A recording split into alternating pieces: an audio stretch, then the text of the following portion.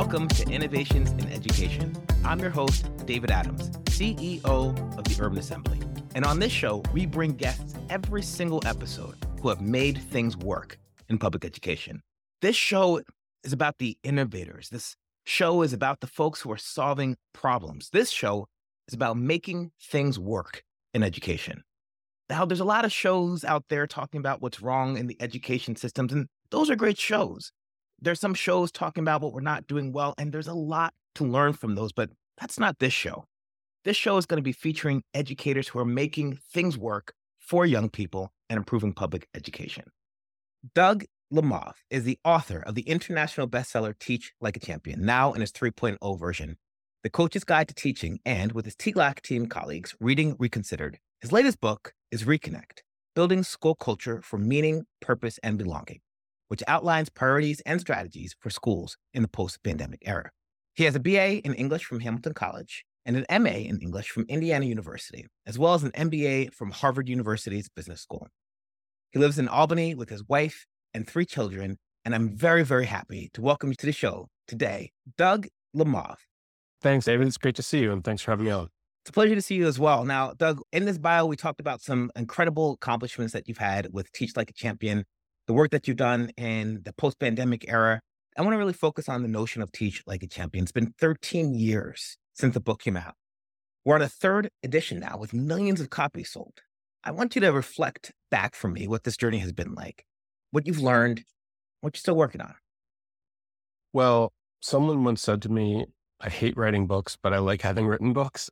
That's kind of how I feel about Teach Like a Champion. It's so hard to write, and it gets harder and harder each time I rewrite it. Every time I write it, I think that is my last book. But then, I have a really wonderful job, which is I get to study teachers with a group of people who are brilliant. And there's just so much to learn and so many insights. And so usually it's like 2 days after I wash my hands of the last manuscript that I'm watching a video of some incredible teacher somewhere. And I wish I'd mentioned that. I hadn't even thought of that. And so if I had to describe that 13-year journey, I would say it's constant learning. And it just reminds me of what incredible problem solvers teachers are. One of my books you noted is about sports. Yeah. And, athletes make so many decisions in the course of a game over and over and over again. And teachers are really the same, hundreds of decisions over and over again in the course of a performance, a much more important performance probably than, your local NFL franchise. And so I just find the quality of a master's decision-making to be really, really fascinating and inspiring. And so I love that part of the work. Take me back 13 years. A lot of people have thought about teaching. A lot of people have been teachers. What's the one moment in which you think, you know what, I should start to compile some key moves in the classroom that will help teachers be better? What's that incident or opportunity that it pops up in your world? Well, I would say, first of all, I was writing this well before I thought I was writing a book. And I just kind of had this document that I had written and I would share with some people. And every once in a while, someone would email me and they'd be like, I have your document and I have a question for you about it. And I'd be like, I wouldn't actually write this back, but like, who are you? How have you gotten this document? But I think it kind of tells you how hungry people are for guidance about all the decisions you have to make and all of the unspoken areas of teaching. Well-meaning, smart people get sent into classrooms where they struggle and often fail all the time. The failure rate for teachers in the inner city is 50% over 3 years, according to GNTP. In other words, people take the job of teaching in our cities and they know they're not going to be paid as well as they might if they do some other job. And they know it's going to be hard and they know what the work conditions are going to be like. And 50% of them leave within 3 years. Nobody likes to feel like they put their heart and soul into work and not be successful. And maybe the idea started, I went to visit a school with a colleague of mine, and I really, really liked the people who were running this school. They had best intentions for kids in mind for sure. And they were trying to do everything right, but it was still an exercise in good people failing. If I'm honest, the school was not good enough for the kids that were in that building, and they were trying hard and they wanted to serve those kids. And I just remember driving back from that school with my colleague, and we were talking about the long drive back to my home. And we were talking about the fact that the leader of this school had been to visit KIPP in New York City while Dave Levin was still there. And, Dave Levin is just a legend and he's a fantastic teacher. And it's interesting because I had just been to KIP too, and I had watched Dave Levin. And when I watched Dave Levin, I guess he had a math teacher and she had left. And so he was teaching a double section. So it was Dave and 50 kids. Wow. And they were sitting on the radiators and they, like in every corner of the room. And that lesson was fire. It was so good. Yeah. And this head of the school that I was visiting had also been to visit KIP in the Bronx. And I was like, well, what did you take away? And if you were going to list the 50 most important things about Dave's school, he had probably noticed number 14, number 28, and number 36. He just hadn't noticed what my colleague and I thought were like, what are the most important things? And so we just started to try and make a list. What are the things that make a lesson like that? So it's when you walk into, and people talk about how challenging it is to have large class sizes. And here's someone with 50 kids in the room and it's like the room is electric. What are the things that teacher does that make it so special? You noted at the beginning I'm an English major, which just goes to show you writing books, English major, and you're living the dream here. And naming things, even if you don't agree. I mean, there are people who don't agree with a lot of things in the book. Schools I love who don't agree with everything in the book. I'm fine with that. I think there's power in names. Once you have a name for something, you can conceive of it and you can talk about it and you can adapt it and you can discuss it with your colleagues. And now you have higher level problem solving discussions about, should you have cold called there? Could you have made your cold call more positive? Why would you cold call there? Why would you not cold call there? How do you increase the ratio? How do you cause students to do more thinking, et cetera? So I think that's sort of the origin story of Teach Like a Champion. There is something you did say, and I want to really double tap this. This is notion you talk about naming, right? I was having a conversation with somebody and they were like, okay, chimpanzees can display numeracy insofar as being able to tell the difference between larger and smaller in a group, right? Really, humans are the only ones who can manipulate the concept of numbers and do calculations with them because we create these symbols to lay on top of the numbers. Yeah. And then when you said the naming, it just seems so resonant, right? Because it's the first step. If you can't name it, say it, hold it, you can't talk about it, manipulate it, improve it, do other things. Yeah, I 100% agree. That's a fascinating example. And I would almost go a step further and say you almost can't conceptualize it if you can't name it. There's a little bit of a digression, but I have this book about sport coaching. Yes. When I first started writing it, I kind of tried to keep it a secret from the people on my staff because I was like, the work we do in schools is far more important. But 20 days a year, I go off and do something with a sports franchise. But I learned so much watching people learn in sports. And there's so many, it's different, but there's so many analogies. Yeah. And one of the things that I think is profoundly important in a sports setting, again, is vocabulary. Yeah. People have to make incredibly fast decisions in playing sport, and they have to make coordinated decisions. So if you're a soccer team, it's 11 of you who have to problem solve at the same time. What is the killer app? It turns out that I would argue the killer app is vocabulary, which is people say things to athletes all the time. Get in space, get between the lines, receive the ball on the half turn. And half the time people have no idea what they're talking about, or they kind of vaguely understand the term, and lots of people use it to mean something different. And it's almost like, I was watching a soccer game with a colleague of mine. He's from England and he played at a very high level. And he knows so much about the game. And he observed this player receive the ball with the first touch. And what he said was he sealed his opponent with the first touch, meaning that he took his first touch across his body so that now his body's between his opponent and the ball. I'd never heard that phrase before. I'm watching this match with him, and suddenly I start to notice how often players seal their opponent with the first touch. And the next week I'm watching a match and suddenly I'm like, oh, it's not like suddenly players have started sealing their opponent it's all been happening through my 30 years of watching soccer games. And because no one's ever given me a phrase to describe it, I've never really conceptualized it. And I think it's similar in teaching, which is when we have a name for something, we start to see it and understand it and can talk about it. And I think that's part of why I keep rewriting the book, because you give people vocabulary for things and they start to conceptualize it and they start to use it in ways that you didn't anticipate and they bring new things to it. But I think it all starts with shared vocabulary. I can't agree more. As you know, I have a background in social emotional learning, and an example we talk a lot about is the emotion of anger and the difference between anger and disappointment. And when we teach our kids, one of the things we might say is, your father didn't make your game. And not to disparage fathers, but that's often an example we use. And the kid said, that made me angry. And then we teach them disappointment. And they're like, oh, I think it was disappointed. And then they start to feel disappointed, right? Like they just didn't have the language. They literally couldn't feel the emotion. Yeah, I think it's why vocabulary is so profoundly important in the class and often underestimated in the classroom, because I love the direction that we're going with this, which is it's not just for teachers, it's for students. When we can arm them to differentiate and understand the emotions and the feelings and the responses that they have, if we give them words to define it and to parse it and to be more precise about what they're experiencing. I kind of get into that a little bit in the book Reconnect, but I think it's so important, which is having in a school a vocabulary for the people that we want to be in the world, and we talk seriously about those words. What is virtue? Yeah. What is integrity? Let's spend time talking about those things so that we can start to see them in the world around us and see them in ourselves. So many applications of power of vocabulary. One of the things I talk about with sports teams is like, one of the first things you should do, like if you're a club and you're a basketball club and you have, 6 different teams in different age groups, one of the first things you should do is have a shared vocabulary list so that the coaches are speaking all the same language. And when I go from the U11s to the U12s, like my U12 coach is talking about the things that I talked about as a U11 player, and that allows me to coalesce my experience around it. And again, I don't think it's that much different in school if we have a shared vocabulary list of the things that we want to talk about in the world. I can almost conjure them into my students' perception of the world. I spent 21 years in the military. One of the things that we always talk about is words matter.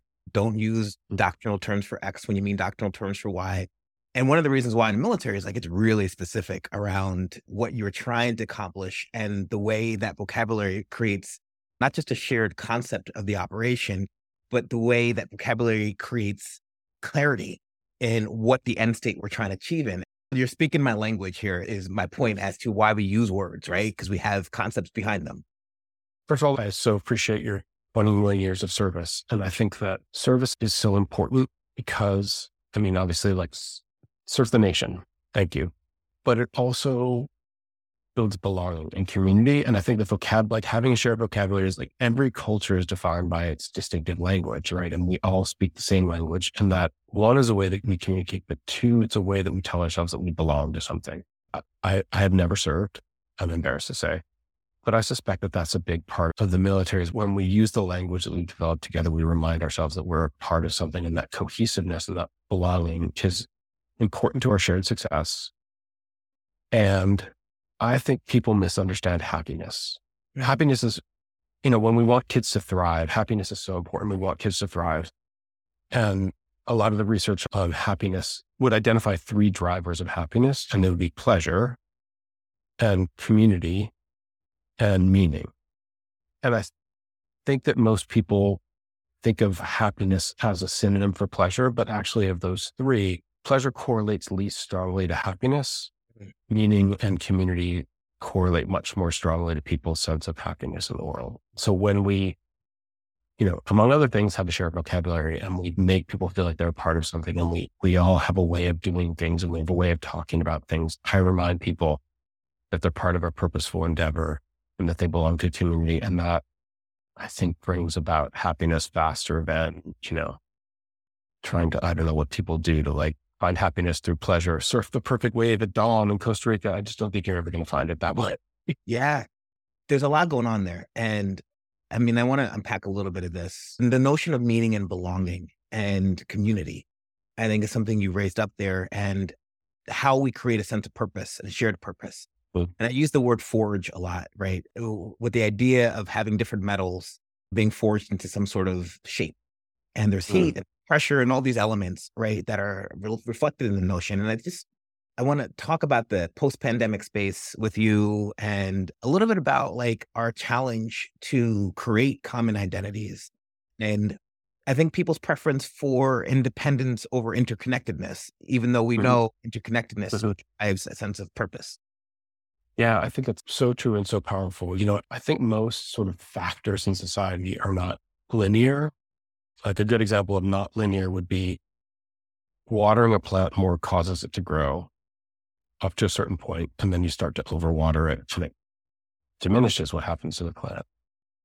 Individualism, for the most part, is a very good thing. You only have to look at what happens in China, to what it looks like in Russia, to understand how important individualism is.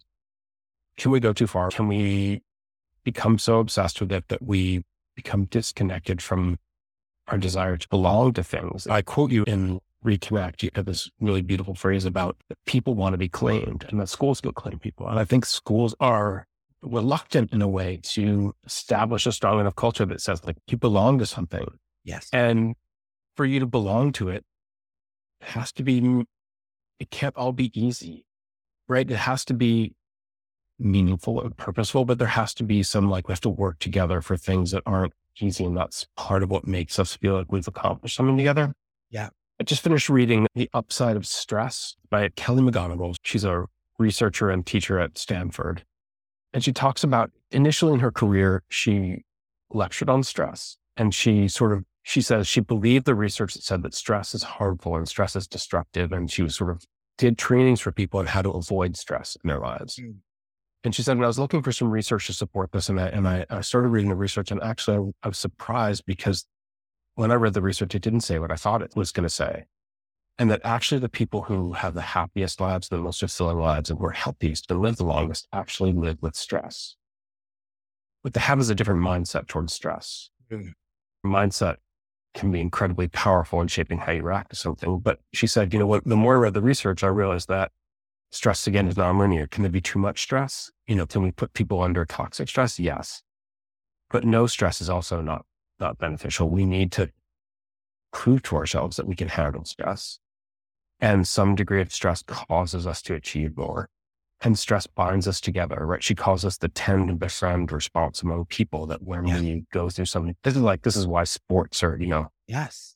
So like when we go through something together, not just sports, right? Like we're doing the musical performance, the drama performance, or the community, like training in the community event, training in the army, putting our community event together. Like we work hard and it's stressful, and that brings us together and makes bonds between us. I hear that in your description of claiming students and giving them meaningful work to do, challenging them, making them feel important to the endeavor.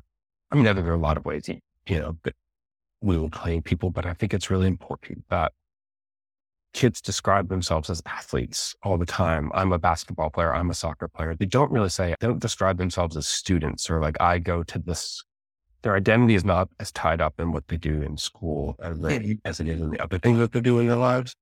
And I think that we could probably borrow some of that or adapt some of that and make students feel like part of who I am is who I am when I'm in this building.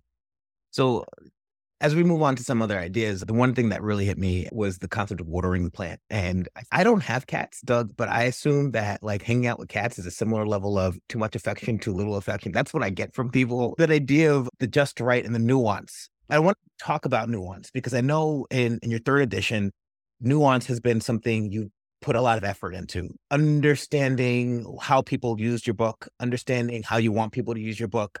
Tell me a little bit about what does it mean to create more nuance in some of the techniques that folks pulled out?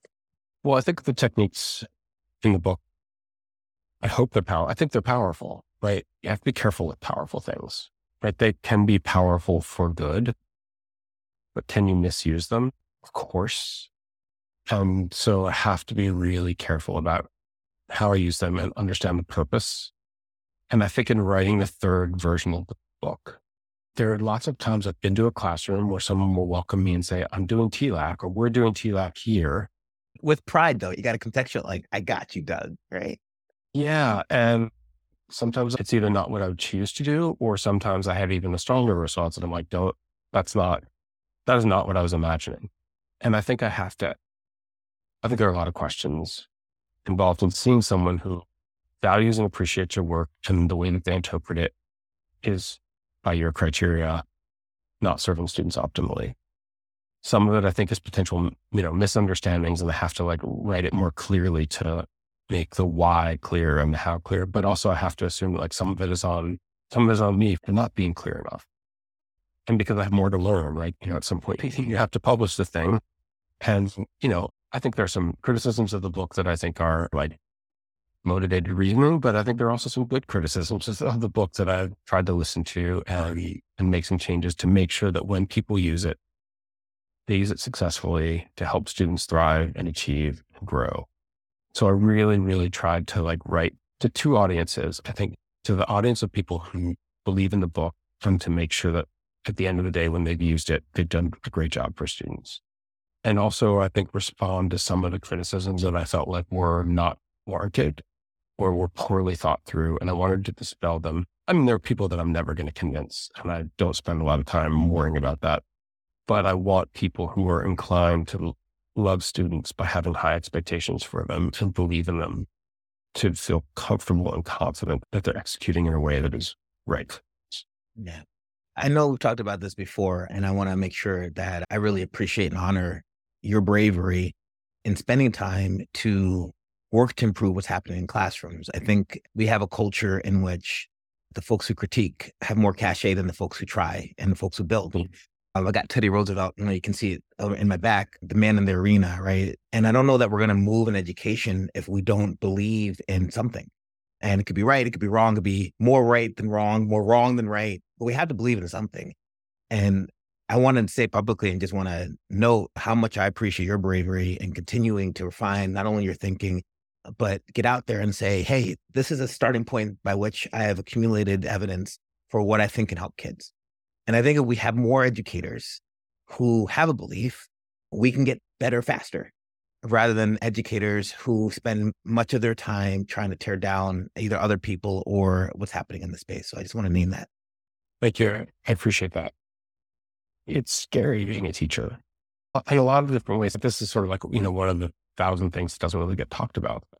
It's scary going live and doing something really hard in front of 30 kids 5 times a day and trying to do something new and more challenging that will serve kids, but like will be difficult to implement. And you could crash on that implementation in front of, a room full of 14-year-olds. It's public crashing. Yeah. Yes. And it takes bravery and clarity. And I also think that like we should acknowledge that teaching is a field full of smart people. And for some smart people, it is easier to rationalize why you shouldn't do those difficult things and take the risk of doing them, and to say why should a classroom be orderly in the first place? Why would the adult want to tell young people what to do? Adults shouldn't tell young people what to do. I just think that's a profound disservice to young people. But of course, there is someone smart who can rationalize why you shouldn't do those things. The fact is, to be teachers, to serve students, we have to do them. We have to do a series of high difficulty dives in front of a crowd that can sometimes be unforgiving. It's just the nature of classrooms, right? There are wonderful kids in the classroom, and there are kids who would be just as happy to see you crash in front of a room full of kids. And, that's just the nature of human beings. Human beings in the midst of being in an institution that they may not, may or may not be sold on yet. So yeah, it's a scary job. And I think that's just to go back to the origins. I want people to feel like they have tools that they can go to solve a problem.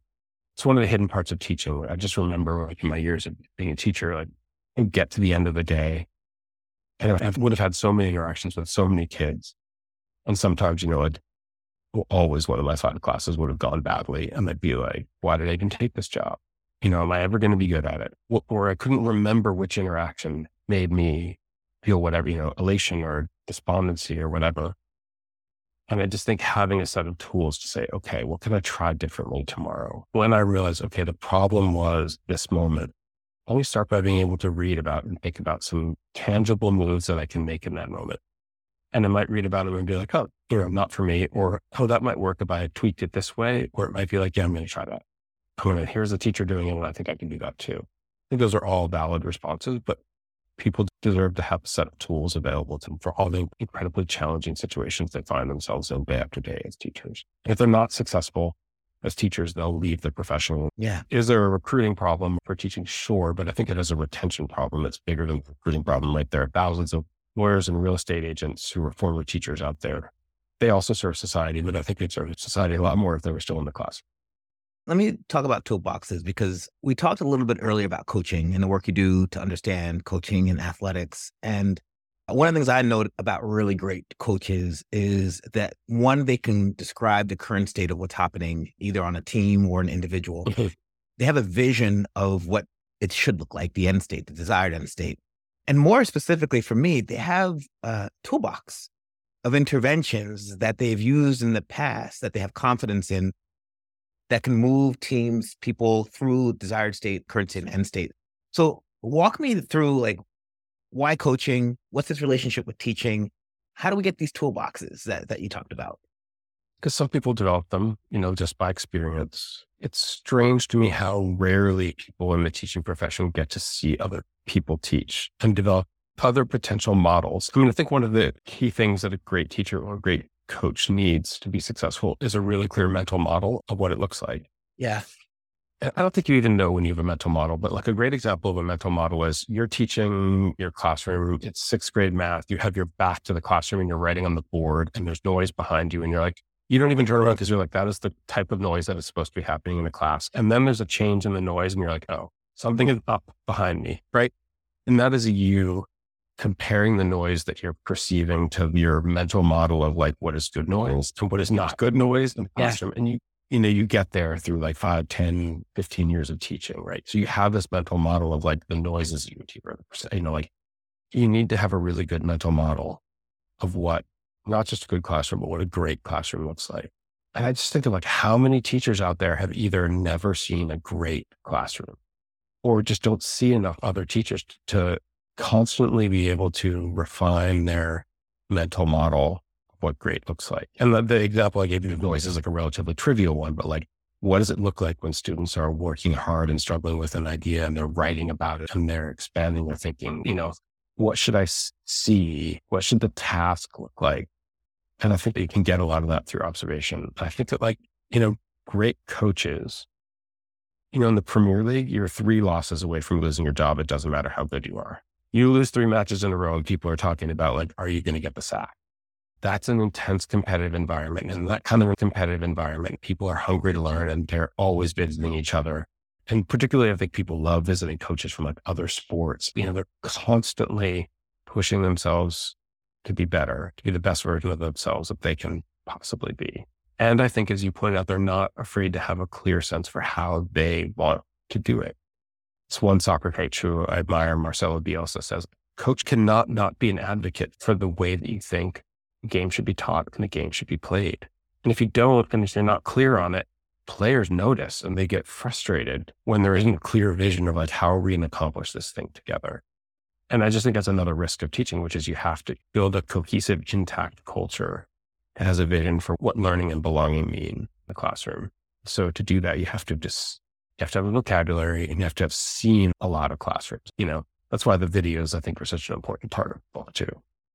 Yeah, I was making that connection in my mind as you talk about coaching video, teaching video, your use of video to really isolate practices and give visibility to the interaction that displays the kind of concept that you want.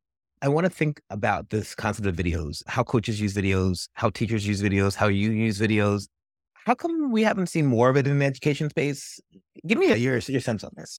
I think you're right that we need to use it. It's a very powerful teaching tool. It's proliferated incredibly in some ways over the last 10 or 20 years, but it also like not enough. It's such a powerful tool, in part because it shapes your eyes, it shapes your perception, right? You see 1,000 classrooms. But I think one challenge is that people are afraid to be videotaped. Mm. People often are resistant or reluctant to be videotaped. And I think that's for 2 reasons. One is because one of our rules is we will only ever show video of successful teachers. And sometimes in our workshops, people would say, I want to see something that looks, I want to see someone sailing because that's like, these teachers are all successful. They're all, like the kids are all great, which I think is fascinating that sometimes people will respond to a video of a really outstanding teacher and they'll say, well, if my kids behave like that way, I could teach that way. And I would say you're actually confusing causation there. If you were able to teach that way, the kids would change their behavior, right? People respond to the environment. We're too ready to say like kids won't do that. They won't like that. They will. And I think that they will. If they know that you do it out of respect, caring, and you push them, not all of them. It's a full range of kids we have out there in the world, but most of them will be with you. You teach well. But if people are reluctant to be videotaped also because, if you're not confident with what's going to happen in your classroom, you're worried about what you'll see. And you're worried about what other people might see. And so I think building a culture where it's really clear to people that when we start videotaping you, I'm not out to get you. I'm out to get you better. I'm here to help you see yourself, honestly. And then if it's really, really good, I want other people to see you too. So that, the teaching profession I sometimes say in workshops, education is full of gaps between, what the most fortunate kids get and what the least fortunate kids get, but also gaps between our country and other countries, and the gap between what the best classrooms do and what classrooms could do, right? There's always a gap. And I think that there's always some teacher somewhere who has found a way across that gap. And the problem is, to go back to the notion that like 50% of teachers leave within 3 years, 100 yards down the hallway from some teacher who's about to crash out of the profession, there's some master teacher who's figured out the solution to the thing that is killing her in the classroom. And she doesn't even know that teacher exists, and she'd never seen her teach. And we've never sat her down and said, let me show you what Skivens looks like. She starts class, how she does it so that you can do it too. And you can get your class off to a great start. And once that happens, everything's going to fall into place for you. So I think it's an incredibly powerful teaching tool, video. I think one of the other reasons why video is not that effective is because we show it in too big chunks. And there's so much happening in video. One of our kind of rules of thumb is if you're more than 3 minutes of video, you either need to pause it and let people talk about it, process what they've seen, and then show some more, or you need to shorten the video because it's just so much to pay attention to and so much to analyze, and your working memory will just be overloaded by it. It's a dense medium that requires thoughtful, intentional presentation and teaching. One of the hidden challenges of the profession is most adult PD is terrible. But like, of course, teachers come into PD and cross their arms and look at their watches and be like, how soon can I get out of here? And, because PD is not very good. And people who give their lives to this profession in service to young people deserve to be in professional development that lights their minds on fire and makes them fascinated with the work and makes them better at the work and honors them by being challenging and rich and great. And I think video can do that, but it doesn't automatically do that. It's a really, really hard tool to use effectively from a teaching perspective. When you gave your explanation, one of the things I highlighted is you said a teacher down the hall in your example, and you gave such a specific kind of vignette who has really great entrance procedures, right? It wasn't like who was a good teacher, but the problem that teacher is struggling with could be answered with this really specific thing. And it just goes back to your use of language and your ability to create chunks of information and schemas that are small enough for people to feel effective with. And one of the things I think when we're in the classrooms and PD and all that stuff is like, we talk so broadly, and I'm saying we, even at the UA, this large thing. And one of the things I've been working on is trust is focusing on a discrete interaction and watching that improve. Yes. I think that's so profoundly important for 2 reasons. One of which is if I can show you how to give better directions to your class. You've got a first year teacher and his classroom is on fire, right? It's just like nobody does what he asks. He knows he's struggling. You'd be like, okay, I'm going to talk to you about giving concrete observable directions, what we call the what to do cycle. His first reaction might be like, come on, like it's on fire and you're going to tell us what you're giving directions. But I think 2 things happen. One is one of the most influential books that I've ever read is Chip and Dan Heath's book, Switch, which is how to make change, and change is hard. And they have this beautiful phrase, which is they say, well, 2 things. We always assume that the size of the problem has to match the size of the solution, but actually often very small things can have cascading effects in complex environments. And so if you start by giving better directions, you will be shocked by all the things that start happening because of it. And they also say that oftentimes what appears to be a resistance to change is actually a lack of clarity about what to do first. Yeah. So if I can just break it down, like, here's the first step. I want you to walk into the classroom. I want you to give a very clear direction. And then I want you to narrate the first 3 kids that do it. Thank you, David. Thank you, Carlos. Thank you, Shauna. And then if anyone doesn't do it, I want you to very quietly whisper to them, I'd like to see your pencil moving, please. I need to see your pencil moving, please. Right. And then I want you to scan the room so that students know that you're looking to see whether they actually do what you asked them to do. That gives me clarity. That's the first step. And it's going to actually have a profound effect on the class. And then to your original point, if I can get that to happen in your classroom and you can see the change the next day, now you believe that you can get better. That's right. You believe that the classroom is a reflection of your decisions and that professional development can help you. And if I have a teacher who believes those things, if we can't make that teacher successful, it's on us as an organization, period, end of story. If they're willing to work hard and, I'm willing to own what happens in the classroom, we owe it to them to make them successful. Yeah. I couldn't have said it better. As we kind of close up, I do want to think about some of these big ideas. And I know you're a father. Mhm. And I know as a person whose legacy is invested in improving teaching and learning, there must be some sort of overlap between Mhm. who you were in the classroom and who you were as a parent. So, what's been your favorite move from Teach for Like a Champion that has got you a win and or a story that you think about Yeah. that reflects these ideas? Well, this is fascinating because I just did a podcast a couple of weeks ago where I interviewed my two older kids. They're in college now about my parenting, kind of let them review it. God Not the bless, by the way. surprise. That's quite the brave thing on record.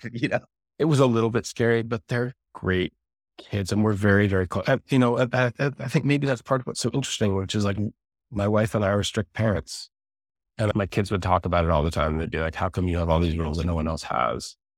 And there was definitely like a year and a half for each of them when they were like 16, when they did not like the rules that we had. I always tried to make them understand the why behind the rules and that I love them and that's why the rules were there.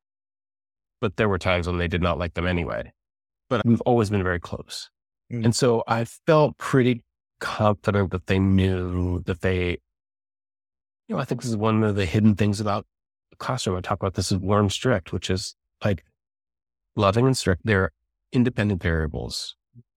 You could be both loving and strict. You could be strict, but not loving. You could be neither, right? We have all taught kids who've grown up in environments where there's neither sufficient caring nor sufficient strictness. And so I was pretty confident that my kids understood. I have to say, like, I loved the conversation. And in the end, they were like, most of our disagreements were about social media and cell phones. Look, we had a rule that your cell phone does not go in your room at night. And at 10 o'clock, your cell phone comes down to the kitchen. It lives in the kitchen.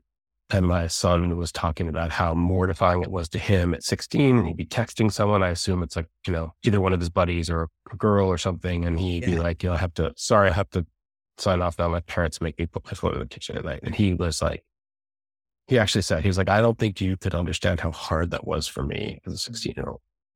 But then when I asked him, will you be strict with your kids and will you have similar rules with your kid? And he's like, absolutely. Like, I understand now why you did it. It wasn't easy for me, but I see the benefits that it brought to me, which is, I couldn't love my kids any more than I do. And, people ask me this all the time. Like, would you want your kids to go to a Teach Like a Champion school? Absolutely.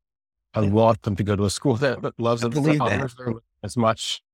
And I think in the end that they understand where we're coming from and the benefits that came to them from, in this case, having more self-control over their phones and all the things that didn't happen to them because of their phones, that they understood the why behind the rule. I don't think that young people are supposed to like every decision that adults make on their behalf. That's part of being an adult. It's the hardest part of being a parent by far. I just remember saying to my kids on this podcast, like, it's the hardest part of parenting is like knowing that it was really hard for you to go through that and to have to put yourself away and knowing that many other people's parents were not doing that and to feel awful about it sometimes and to still do it because I know that it's the right decision in the long run. And I think there's, again, this analogy in the classroom, which is kids should always know that we care about them.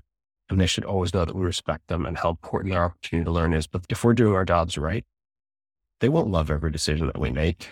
We're going to give them homework because homework is really good for them. And they're not going to love that sometimes. And we're going to say, you may not, if it's a young man, that you may not speak to a young woman in this building like that. We may not use that word ever. Right. And I think that is a gift to young people to teach them those limits. And he may not like it, but I think when he's a dad, he's going to appreciate it. I appreciate that a lot. And I appreciate that response and the honesty that you had there. We think about education in terms of investments. You spent a good amount of time investing in what it means to be an effective teacher. And as we think about your legacy, I want to end with an idea of what you want your legacy to be in education, what you'd like me to think about when I'm talking about you to my friends and at night and what you gave to the space. So I want to give that to you. What will be your legacy? So nice of you. Gosh. Well, maybe there's like a legacy for teachers and a legacy for students. Mostly, I would like to serve teachers really well. Grateful for teachers. Believe that it's the most important job in society, and it's an incredibly hard job. And if you're going to give your life to it, you deserve to be successful. So, I mean, I would love it if my legacy was I was able to make a whole lot of people much more successful at their work and know that they made a difference in student lives and allowed some people to stay in the profession who might have struggled otherwise. And I think that when you're successful at your work, you love your work. And that's really important. You deserve to not only be successful, but to love teaching because it's a great job when it's, I would say the same thing about my parenting. Like, I loved being a dad. I still am a dad, but a lot of people are like, oh, having teenagers is so hard. And I was always like, I love it. Right. So I hope that the legacy would be helping people be more successful and who love the craft of teaching. And then, of course, I just think that students deserve schools that are radically better. It returns to education. We live in a different world than we lived in, 30 or 40 years ago. Your chances of having a thriving, full, rich life, if you weren't successful in school, were much higher. I mean, there are lots of people who are very successful and have great lives and were not successful in school. And I would say, I have taught many of their children. I would say 99 of the best 100 parents I've met in my life are parents who, live in neighborhoods with limited resources and, the finances and logistics of their daily lives are incredibly challenging and they're still great parents and great people. Yeah. I don't want to imply that not being successful in school, causes you to have failure in your life. But there aren't as many middle-class jobs where you can go work on the assembly line and, make $30 an hour and raise your family in a way when you don't have to worry all the time about can I afford a doctor and those sorts of things. It's a knowledge economy and there are more and more gains that accrue to the people who have the opportunity who can play that game. Students need schools that are not just a little bit better. They need schools that are radically better than what we have now, particularly kids who grew up in families where they can't exercise choice. People are mandated by law to send their children to schools. Do not uphold their values as parents and do not educate their children and do not help those parents to build a life for their children where they can accomplish their dreams. I think that that's wrong. I hope that I've helped people create a significant number of classrooms that are radically better in places where those classrooms did not exist. Because kids just deserve it. End of story. They just deserve it. And it's unconscionable that it's so rare in our society. It's normal for a child not to get a great education in this country. I just don't. It's okay. Well, Doug, we started talking about Teach Like a Champion. We went off to thinking about coaching and belonging. We had a conversation about your parenting. We talked a little bit about the role of coaching, talked about innovation and your legacy. And then we had a quick detour on the role of things like video and feedback and the nature of teaching learning in the classroom. And could not be more proud to have had this conversation with you. Could not be more appreciative of your passion, of the things that you've given to the public education space. And I want to say thank you for spending time with us today on innovations in public education. Oh, it's totally my pleasure. I appreciate it. And I'm grateful for all of your fantastic work on behalf of families and their young people as well. So mutual admiration in society. Thank you. Thanks for listening to our latest episode of Innovations in Education, where we bring education leaders who have made things work in the education sector. If you like this episode, please subscribe so that you can hear more great content around innovations in education. I've been your host, David Adams. Have a great day.